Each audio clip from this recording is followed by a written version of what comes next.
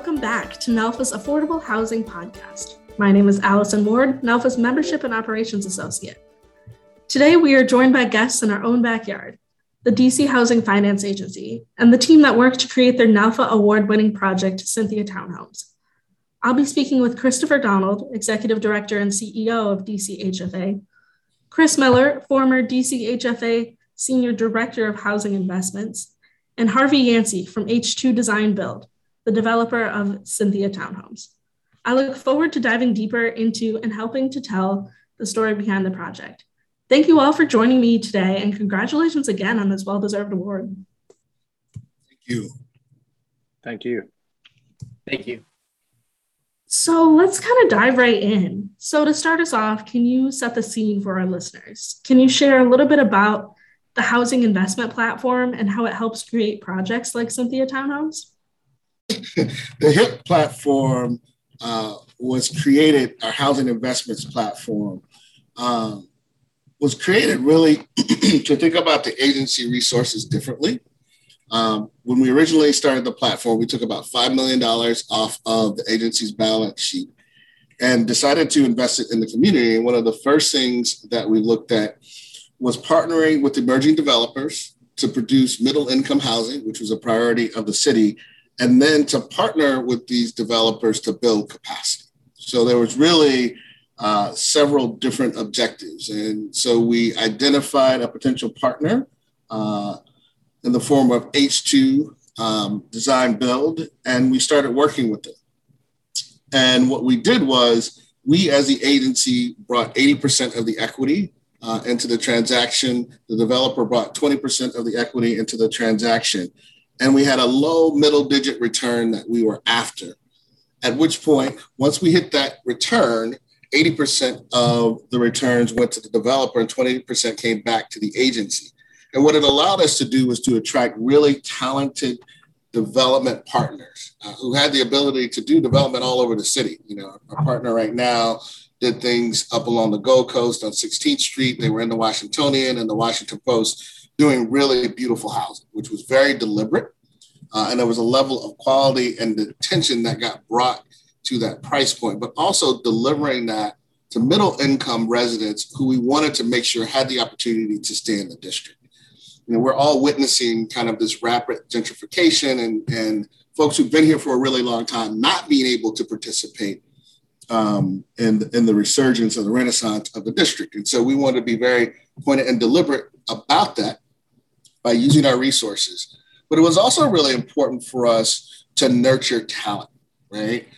We also know that the participants in the commercial development realm tend to be rather homogeneous. And so we were looking for Black and Brown and women developers to really come into that space. And we understood that one of the historical challenges has been access to capital.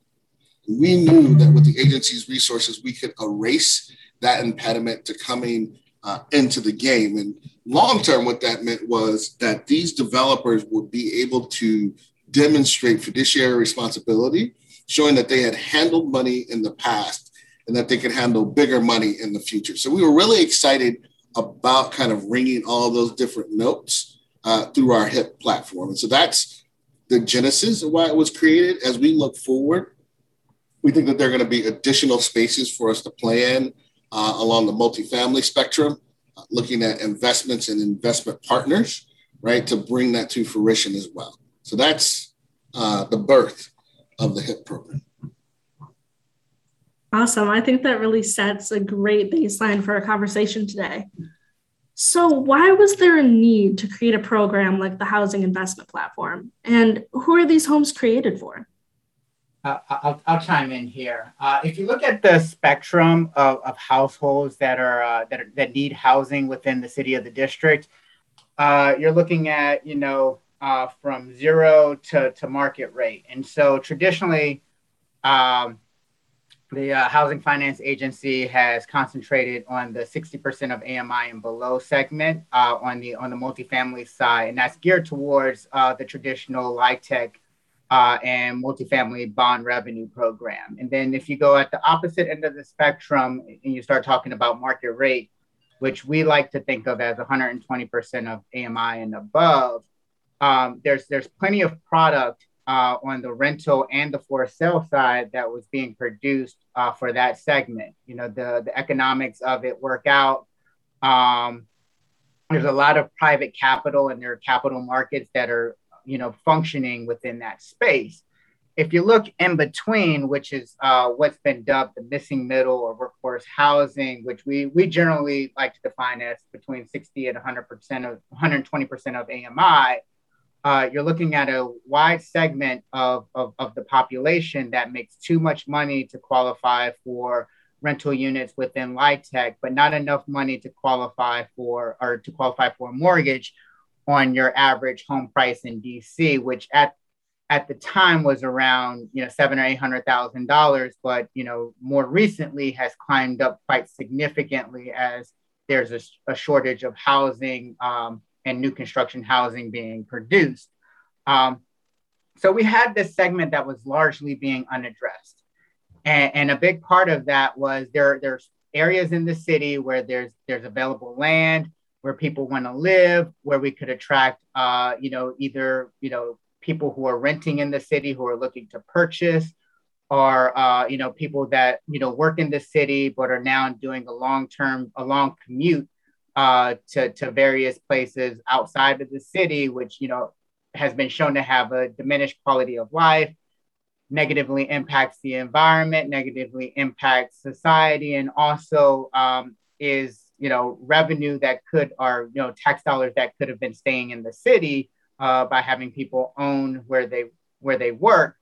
We had this segment that we were trying to attract and needed housing, and so the homes were geared towards that 60 to 120% of AMI segment of the population, looking for a good quality home that they can grow into. That's not like a one bedroom condo and a den, but more geared towards 3-bedroom townhomes, where if you work in the city and then you get married or you have children, you don't have to immediately look for that that move up house.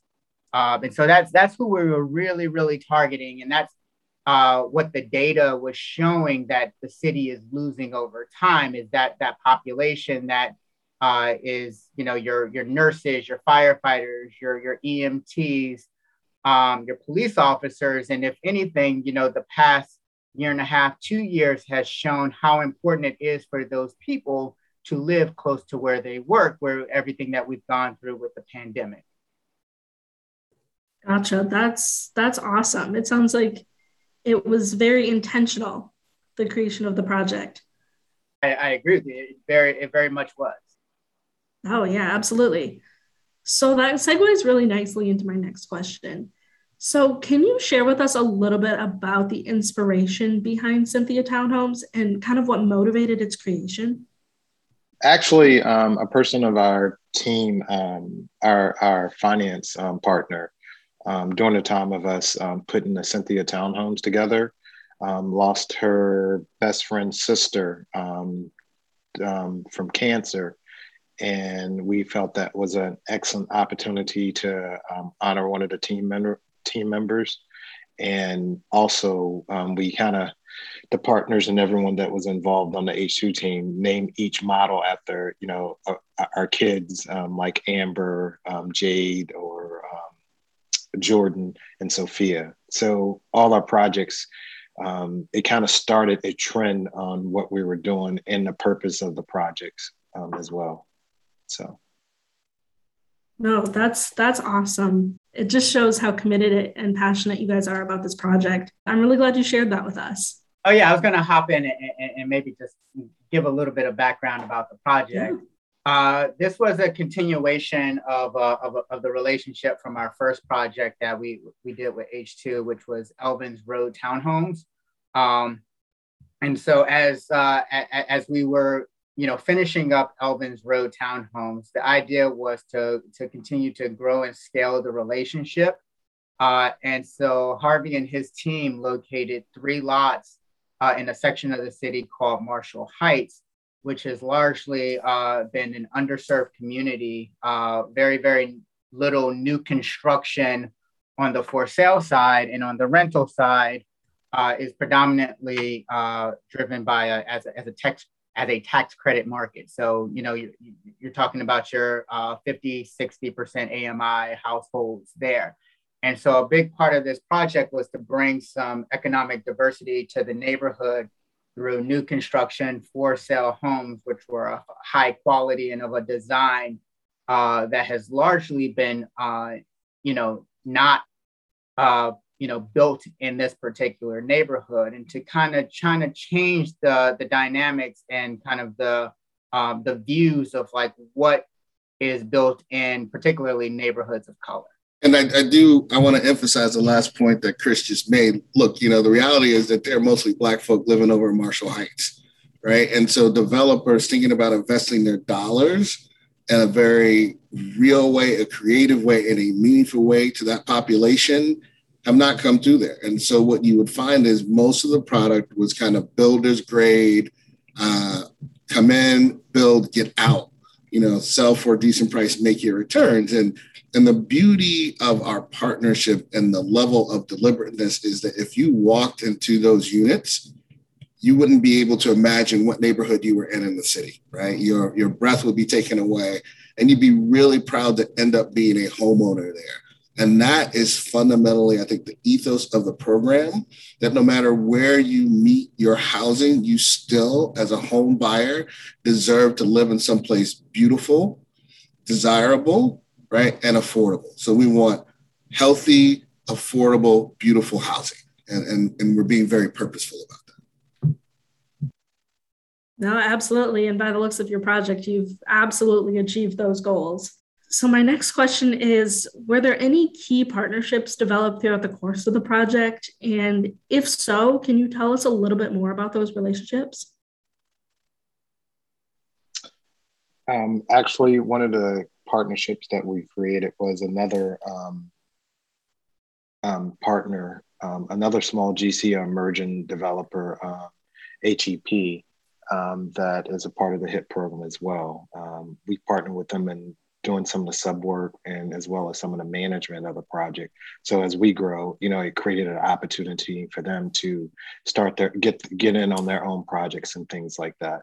And then as well as, some of the small local minority subs that we brought on to help us facilitate on getting the projects started and completed. So. And on the financial side, we worked with City First Bank, which recently merged with Broadway Financial, and it was actually a great partnership to work with a historically Black-led bank to do the financing on these particular projects, and it was especially impactful and we're especially thankful because it's very rare for a community bank to look at something innovative in the affordable housing space and look at something that is more attuned to what you would see as far as a transaction structure in more private capital markets. And so for them to come to the table and look at how we were structuring this project and how the agency was involved, and for them to get comfortable in it, and for them to be our partner lock and step, that was really, really special and really, really impactful. Well, sounds like it was definitely a team effort. So it's really great to hear about the partnerships that you've developed and the relationships that you've built. So were there any obstacles faced during the creation of your project? And if so, what insights can you share with our listeners for, best practices or lessons learned from these hurdles? The infrastructure of getting the buildings and a lot of the code changes that we embraced was challenging, but as a scaling on developer and GC, it brought us to a more of attention of what the expectation is with stormwater management and energy efficient and things like that. So those were some of our challenges, and continue to be a little bit less of our challenges. Yeah, as building codes and kind of the broader city code, or the broader city tries to catch up with a lot of the the environmental changes and update things to build more sustainable housing. It's, as Harvey mentioned, is, getting up to speed on what those changes are before you get too far along in your project. And so that was one of the challenges here. And not to kind of ding some of our public infrastructure partners, but one of the things that we're constantly talking about is how do we, when we're building affordable housing and workforce housing, get some of that infrastructure expedited, right? Because at the end of the day, what we're doing is actually infrastructure as well. And so how do we start those partnerships so that we can lower the cost of that housing the longer that we're in the ground and building? That's interest that we're paying, right? Those are returns that are being burned off when we talk about building capacity of these emerging developers. And so, one of the things, if anybody's listening from our utility partners, that, we want to encourage people to think about is how do we reduce the time to getting in the ground on building out that infrastructure? Because at the end of the day, the faster we can do that, the more units that we can produce. Absolutely. Definitely sounds like you've learned a lot and you've figured out a way to kind of overcome those obstacles in a very successful way. I'm really glad that you shared that part of the story as well, even though it's less glamorous. I know not everyone wants to talk about the problems faced or the hurdles you had to leap over, but I appreciate you sharing that aspect of your story. So we've talked a lot about the impact on the community where Cynthia Townhomes was built. Can you kind of explain in more detail the impact on the community since the creation of your project and HIP projects as a whole? Sure. First and foremost, it took a number of underutilized and vacant parcels of land that were sitting there and turned them back into productive use and turned them back into housing. We've brought in new residents, new neighbors, and helped rebuild some of the fabric within the community, because having a vacant parcel and then living next door to that is not exactly the most desirable location to live. And so it kind of helped weave some of this missing fabric that was that had been long-term gone from the community, as what had previously been on these particular lots was no longer there, and they were just overgrown yards, and people, there was potential dumping on the particular sites. And so that was the first impact. I would say that bringing new investment into an area that has been long-term underserved, and being kind of like that first mover has brought along other potential investors and other actual investors that have looked at what we've done and said, hey, there's a real housing market here and there's a real underserved community here. Let's invest our money there as well. And then it also helped diversify the housing stock. A lot of what was being built or what was existing was either small apartment buildings, and what was going up was newer light tech transactions. And so this, bringing new housing stock that helps diversify the incomes within the neighborhood. With diversified incomes comes the potential for additional resources that everybody benefits from.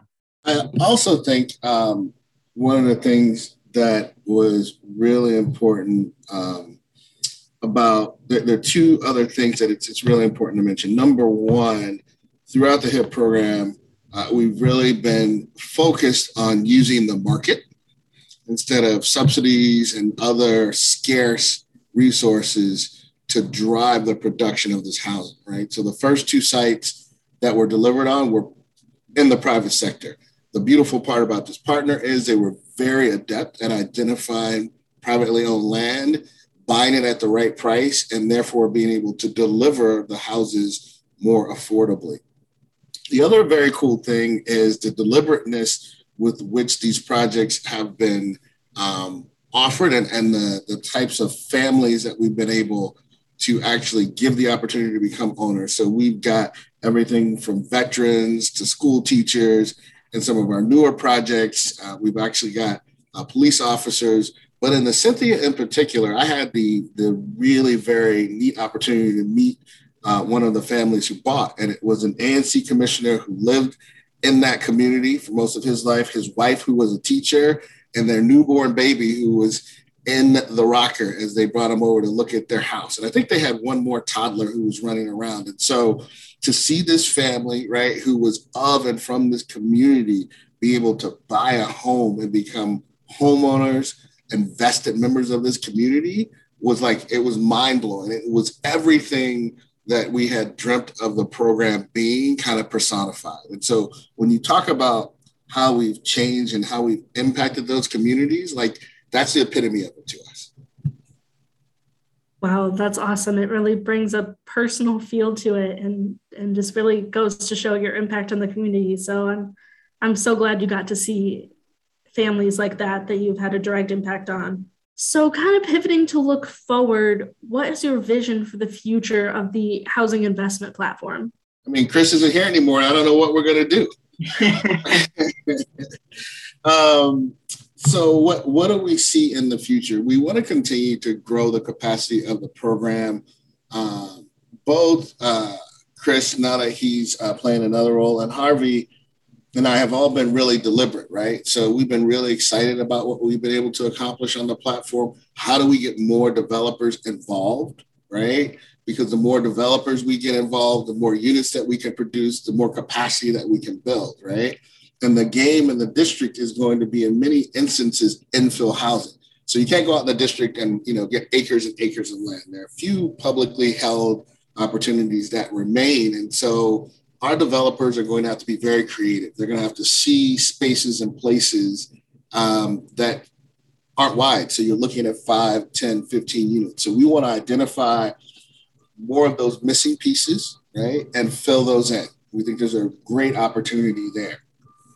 The other part of HIP that we see really growing is, again, in that multifamily space, both for sale and for rent.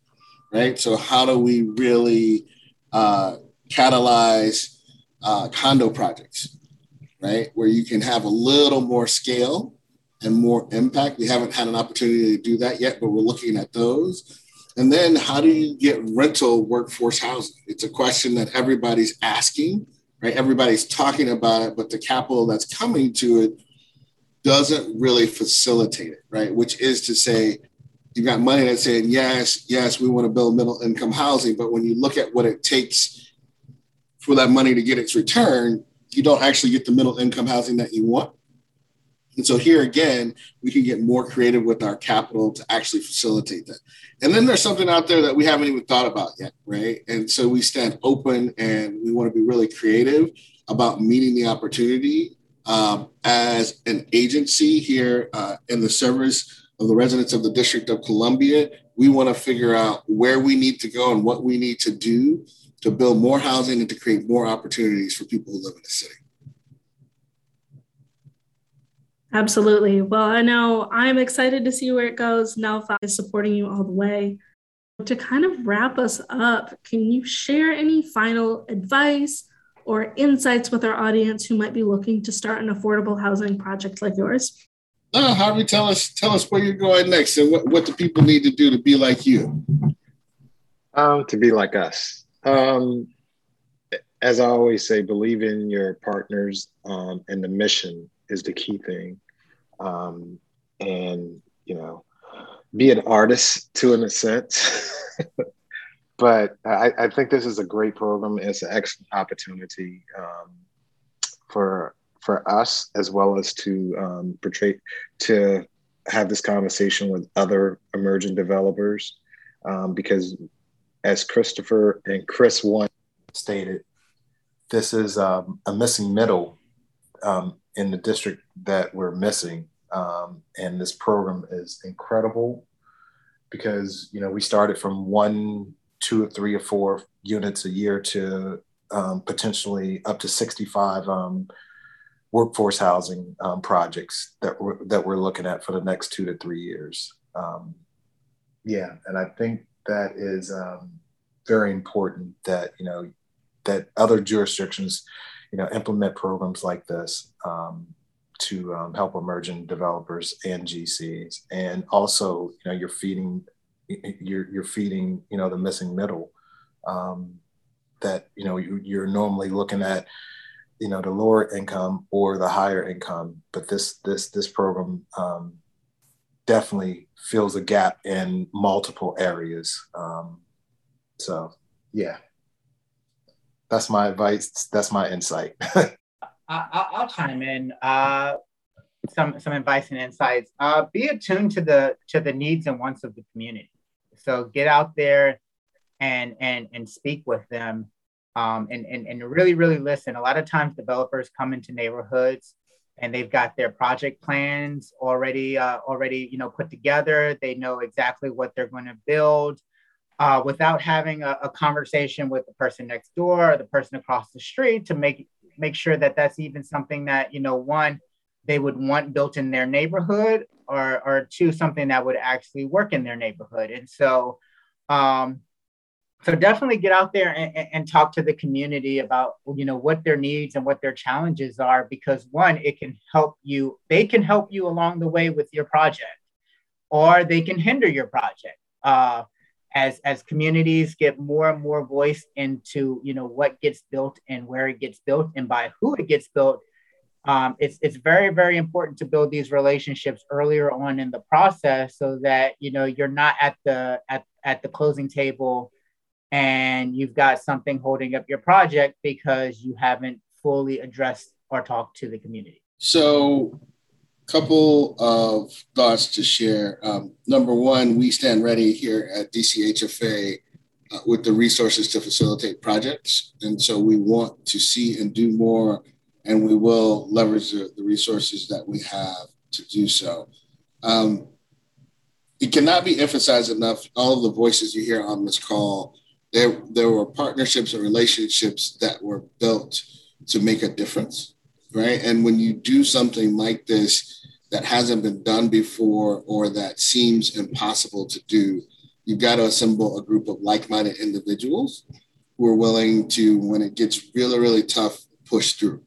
So if you're out there and you're thinking about doing this, find partners, right? You can certainly do these things alone, but it's very, very hard.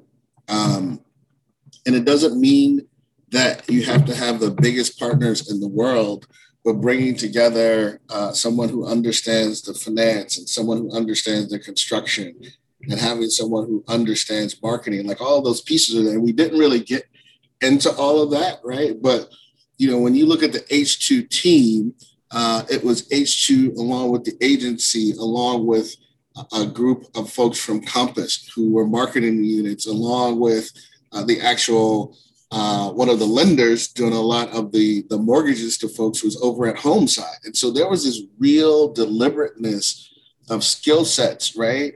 And talent that all kind of merged together like Voltron, right? Very focused on executing against this mission, so that whenever someone kind of stepped into that paradigm, there was going to be no point at which, as a home buyer, you didn't have an option. You didn't have to use everybody who was in the system, right? But if you're a first-time home buyer buying in that community, right, there was a glide path to put your head in that bed. And that was super, super important. I think the biggest thing that I can say is just be deliberate, right? Whatever you're doing, be thoughtful about it and deliberate about it, and stick to the plan. I've got a good friend who always says to me, what's the business plan, right? And so have a plan and execute against that plan. The final thing that I would share with you, and I think both Chris and Harvey were very, very humble about this. It's not 65 units. So right now in our pipeline, we've got 8 that are about to deliver. There's another private site which has almost 40 units. There's another public site which has another 15 units, right? And then there's some larger projects which I won't talk about, which they won't talk about. I'll just, in terms of order of magnitude, it's anywhere from another 50 to 100 units. And we've got a team who I know can deliver. We've seen them do it before. And so I expect every one of those units to come to the marketplace. And so when we talk about HIP and what HIP will do, that's the platform, right? That's the power in the platform to be of service in this particular vision to grow to almost several hundred units, right? Like we've been doing this, what, Chris, for the last 2-3 years? It's 4 or 5 now. Wow, 4 or 5 years, but there's always like this inflection point on the hockey stick where you go from, singles, doubles, to kind of like the grand slam, right? And I think right now we're headed in that direction with this team to kind of take off. So that's really exciting. And I think, again, having the right team to come together to provide all of those touch points is going to be what makes the difference. And so we stand ready here, everybody on this call and the agency as well, to help the next aspiring developer to get to the same place. So. Well, that's awesome to hear. And Christopher, Harvey, Chris, thank you so much for joining us today to share with our listeners your award-winning work on this project and some insights into your journey. It's always a pleasure to speak with you guys. Allison, we always love talking to you. Actually, I think we one person that we didn't that I want to mention that is dear to all our hearts is Todd Lee, who was the lead on this. So he's done great. Yeah. Thank you for bringing that up. It's really important to recognize him as well. Yeah. Well, Thank you again for listening to the NALFA Affordable Housing Podcast. Be sure to join us next time for more insightful affordable housing discussions.